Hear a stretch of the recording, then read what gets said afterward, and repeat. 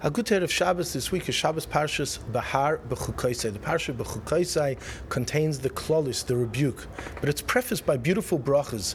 V'nasati mishkani b'seichechem, I'm going to dwell amongst you.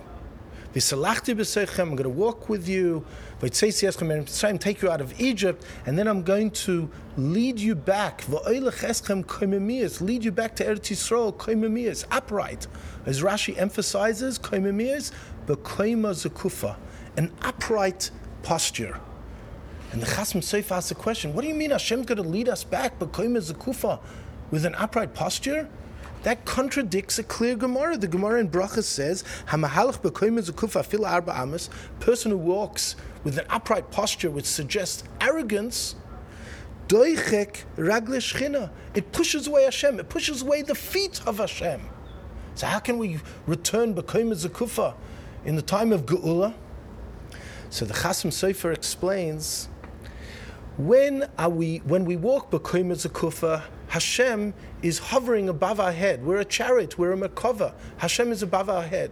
So we walk with arrogance, it pushes away the feet of Hashem.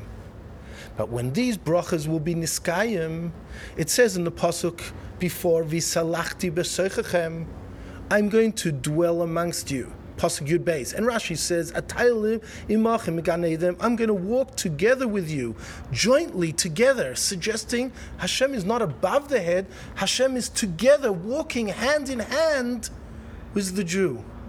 So therefore, at that time, you can walk b'koima zekufa, not arrogantly, but proudly, because you're no longer pushing away doichek ragle shchina, because Hashem is together with us.